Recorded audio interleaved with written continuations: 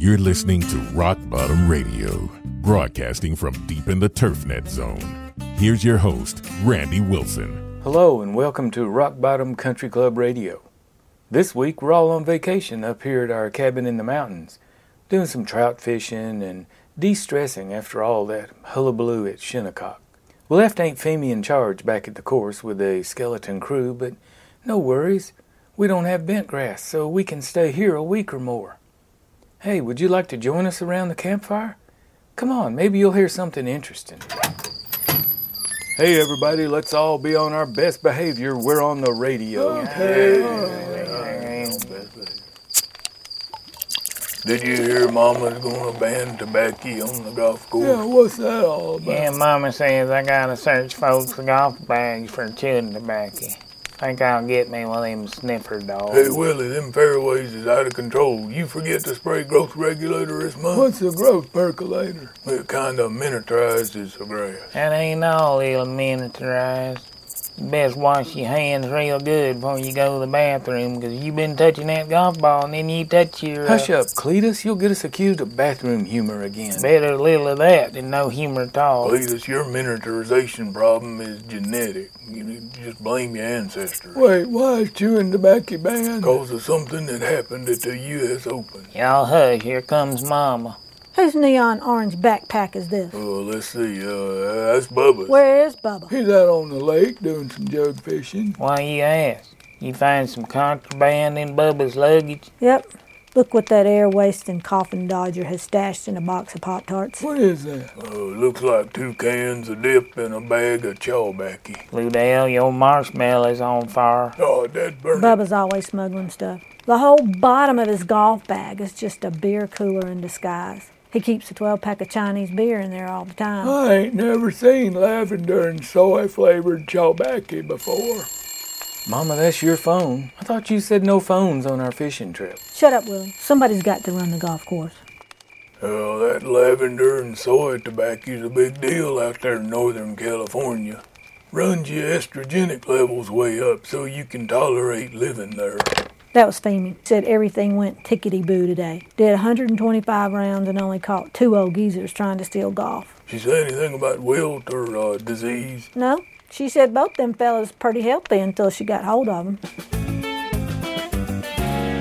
Hey, y'all. This is Momma, owner of Rockbottum Country Club, and I want to talk to you today about VinylGuard. You see, I just detest spending money on foolish things like replacing rake handles and flagpoles every year. That's why I use VinylGuard for golf. Every winter we use VinylGuard to protect our weather-exposed equipment. It just makes things look better. You know, Buddy is always finding new ways to use VinylGuard. You'd be amazed how much better my frying pan looks. Give VinylGuard a try. I bet you'll like it. Well, since it quit raining, the sun finally came out and it got hot, and our Ultra Dwarf is doing really well. But our bentgrass competitor across the road, well, he had to call the fire trucks in because I guess that Arctic grass didn't have much time to harden off in the heat. Ain't nobody answered my question yet. Why is Mama banning dip and chaw? Boof, Mama banned tobacco in its most slimy form because of what happened at the U.S. Open. I don't see why what happened up there shouldn't affect us. It does affect us. How do you think all that nasty chewed up tobacco keeps showing up on our greens and tees and in the bunkers? Oh, I thought that was goose, stuff. It does seem that we're absolutely overrun with tobacco-chomping oafs and knaves and varlets and buffoons and scoundrels and poltroons. But what happened at the U.S. Open? Something dark and sinister happened at the U.S. Open, and the golf media suppressed it. But since Rockbottom has informants, moles, and sleeper agents everywhere, including inside the boardroom of the Empire, we're going to blow this story wide open. Yeah, big surprise. You're going to pile on and savage the USGA setup, folks, just like everybody else. No, not really. But folks familiar with my work for the last 18 years will probably think I've been compromised and polarized into defending the USGA. Defending the USGA? Mama, did you hit Willie on the head again? No, but I aimed to whoop Bubba upside the head real good. Can't believe he's been smuggling communist Chinese beer onto my golf course. Mama asked American beer. They just have a name that sounds like one of them panda bears. Contrary to what those oafs in the media claim, the USGA runs a lot of tournaments, and pretty darn well. Yeah, a lot better than them media poltroons could run something. What's a poltroon? Look it up. Anyway, the U.S. Open has always been the toughest golf tournament in this galaxy, and to maintain that image has required flexible tactics from the setup folks. Problem is, the setup folks have had no help whatsoever from the Equipment Rules Legal Department. When you have these little waifs hitting 400-yard drives and 165-yard wedges, the only way to keep the score around par and not 22 under is to make the greens, and the green complex is really, really difficult. And those who say par is not important simply do not understand the psychology of club members. They don't want their personal scores devalued. Oh, I thought Shinnecock looked incredible. That superintendent and the crew did an amazing job giving the USGA just what they ordered. That's right. Every time there's a cosmic convergence of synchronicity that brings together just the right course, the right superintendent, the right crew, and the right weather before and during the tournament, well, you get a tough golf course. The U.S. Open has always meant tough golf. Deep rough, sometimes ridiculously narrow LZs, hard, fast greens. I hate all them things. Me too. But if you want to host the toughest tournament, well, that's what you have to do. And when you do that, what comes next is whining. Lots of whining. Or whinging, as our British brethren call it. That's correct. The players know if they pitch a shrieking hissy fit like a spoiled trophy wife and cry to the sympathetic fanboy reporters, the course will be softened up for them. So you're telling me that the USGA didn't make a mistake? Oh, they made a mistake all right, but it wasn't the setup folks. This whole mess is based on the USGA's failure to counterpunch when the big manufacturers put the ball on steroids, jacked up the shafts, and got away with 460cc trampoline-faced drivers. Now we have 489-yard drives, and the only way the folks setting up the U.S. Open know to get the scores back down to around par is to make the greens complex much more difficult. And then, like always, the silver spoon mama's boy pros start moaning till they get what they want. And what they want? Well, that's soft greens. So they can drop shots in like mortar rounds and make little dimpled craters. Works every time. So what's your answer? Did you hear the interview with Kimberly Arusha? No, who's she? Well, she's an alphabet, but she's a smart one. She was very careful to give the Shinnecock superintendent credit for how ready the course was. I think she said he had 43 on permanent staff and there were 200 volunteers, mostly superintendents and assistants. And she kept saying how they did such a great job. And then every time the on-air oaf tried to steer her somewhere else, Kimberly stayed right on target. I bet she's one of the smartest folks in the entire USGA. I still don't know what this has to do with Chalbecky. Shut up, Booth. We're getting to it. I'm thinking this Kimberly Arusha should just start a coup and take over the reins at the USGA. Stop putting folks in power just 'cause they're rich and got social connections and belong to a top 10 club. What they ought to do is try somebody who understands how a golf course works, what the superintendent and crew actually do. Right. Somebody who, for instance, owns a mid-level club, has actually served as a rules official at a big tournament, has a grasp of classic and neoclassic architecture, and is a skilled golfer. Are you ever gonna tell us what dark and sinister thing happened up there? I bet it had something to do with Phil playing field hockey with his putter. Was it something that poultry feller did? I mean, besides being out there prancing around in girls' breeches saying mean stuff about them New York crowds. Well, you're always saying mean stuff about New Yorkers. Yeah, but they are New Yorkers. We're allowed to provocate them. Let's nominate poultry for this year's Angry Elf Trophy. What's the bacteria for nomination for that? I want to nominate somebody. Well, in order of importance, there's egregious acts of arrogance upon a golf course, unwarranted pretentiousness, doofus comments aimed at the superintendent or crew, or just generally operating outside your bailiwick, especially on TV. Or that Tweety thing that junior high school kids use to see who's the most popular. Cletus, who did you want to nominate? That Brandy Chablis fella. Chablis isn't eligible for the Angry Elf. Why not? Chablis is already in the finals for the Turpentine Corncob Award. As a former golfer, I think he won a tournament. Chablis is a turf expert without peer, and a tweetist of great renown. Ain't he the one who suggested ultra-dwarf be used in places where it's so cold it probably wouldn't even come out of dormancy? Yep, he also has expertise on Poa annua. I thought it was Poa Nua. Where did Chablis get his expertness on the Poe? He said he putted on it. That's like me saying I'm an aeronautical engineer because I got flung out the back of a C-130 several times. That right there probably just got you blocked on Twitter. He must be kind of sensitive. That reminds me of what a famous cycling writer once told me. His name was Grady, and he said, if you're going to stand on the virtual street corner and fling poop, you have to accept that on occasion you might get hit by some. I guess we ain't never gonna find out what dark and sinister thing happened at Shinnecock to make Momma ban chewing tobacco. Well, there's this golfer named Pat. Pat somebody. Pat somebody. What'd Pat somebody do? According to eyewitnesses, Pat approached the nearest USGA rules official and he glared at him. Is that it? He glared at him? Because being glared at by a pro golfer is somewhat akin to being glared at by a pastry chef. Or a figure skater. I don't know. I've seen some fearsome figure skaters. Name one. Tanya Harding. Well, yeah.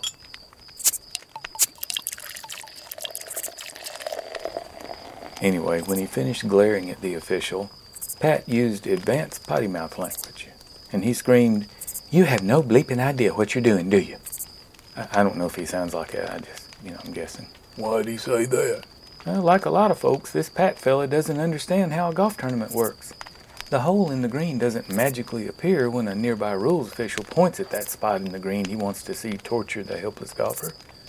He doesn't have anything to do with it. And Pat doesn't know who chooses the cup selection or who actually sinks the cup. Or, obviously, he doesn't know what a rules official does.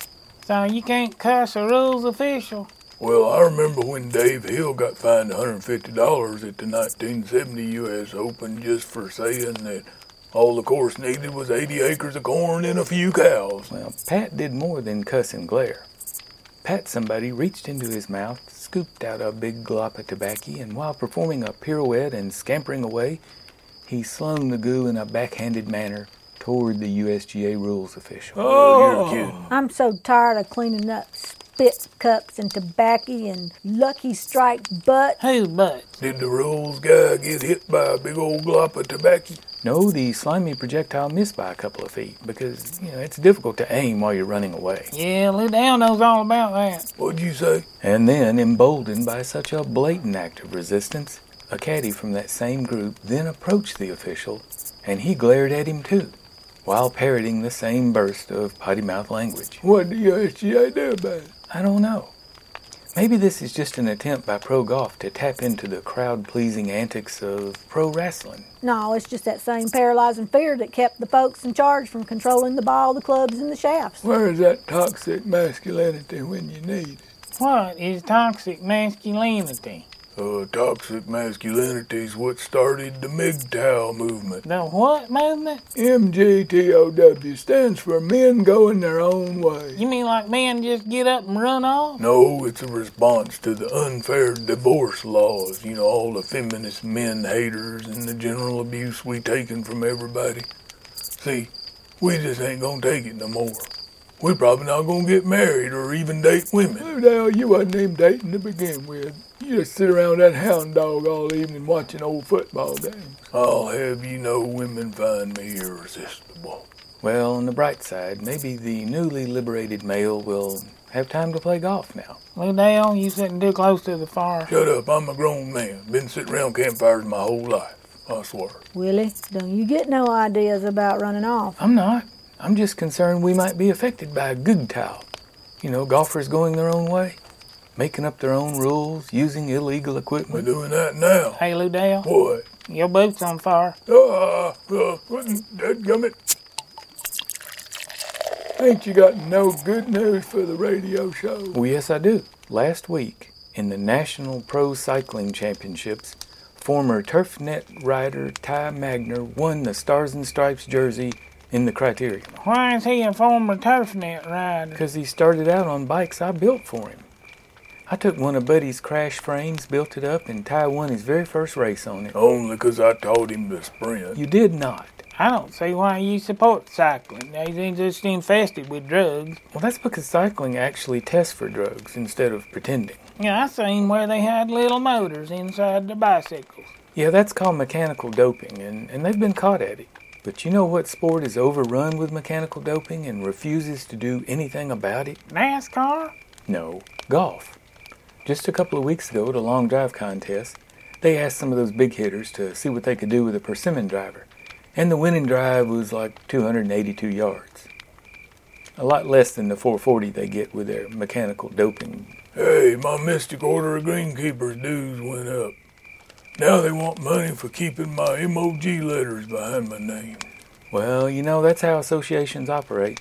At first, they're all about helping their members succeed, and then after a while, they get powerful, and they begin to make decisions based on helping the association get more powerful and immune to dissent. Speaking of dissent, I want to be there when Aunt Feeny finds out tobacco been banned at Rockbottom.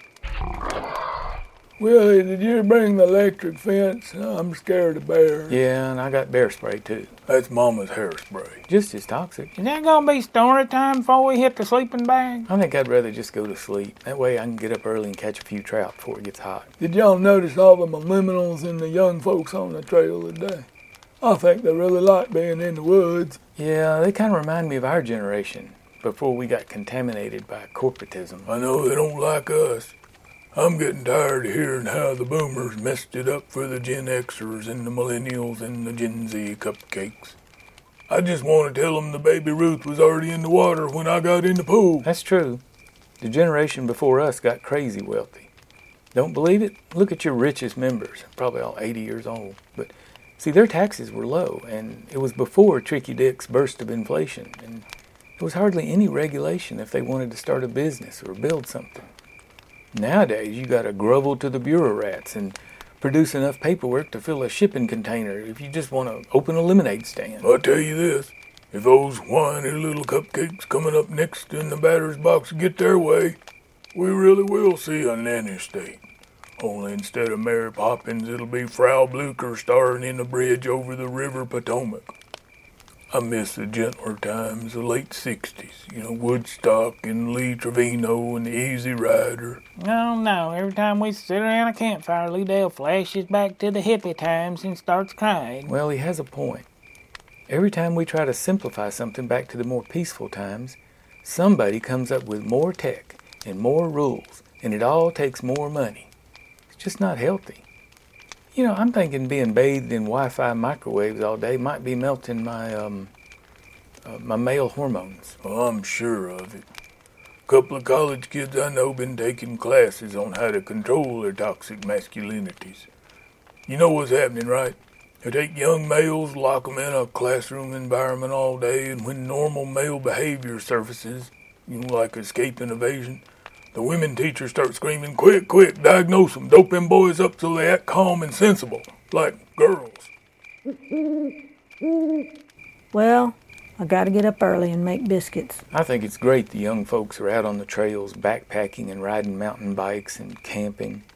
Lacing up boots and shouldering a ruck is the best way to clear that city noise out of your head. Well, you just mark my words. The day will come when we might need as much of that toxic masculinity as we can get. Like when the Visigoths come over the wall.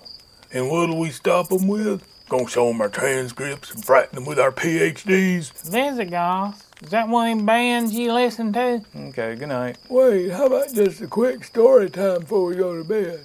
Tell us about the time Mike threw a Jacobson salesman over the fence. Or was it through the fence? Or when Matt buried a golf cart, or, wait, I know, when Naked Batman jumped out of the dark and grabbed Gilbert like that alien did on, No. You could tell us about when Tiny Larry's wife beat him with a 2x4. Well, he shouldn't have called her Orca. Now, she had toxic masculinity. Tiny Larry had lumps on his face for a year. Well, tell us the one about Mike pinning that Yankee to the wall for saying Southerners was slow. You've been listening to Rockbottom Radio, broadcasting from deep in the TurfNet zone. Subscribe on iTunes or Stitcher for future episodes.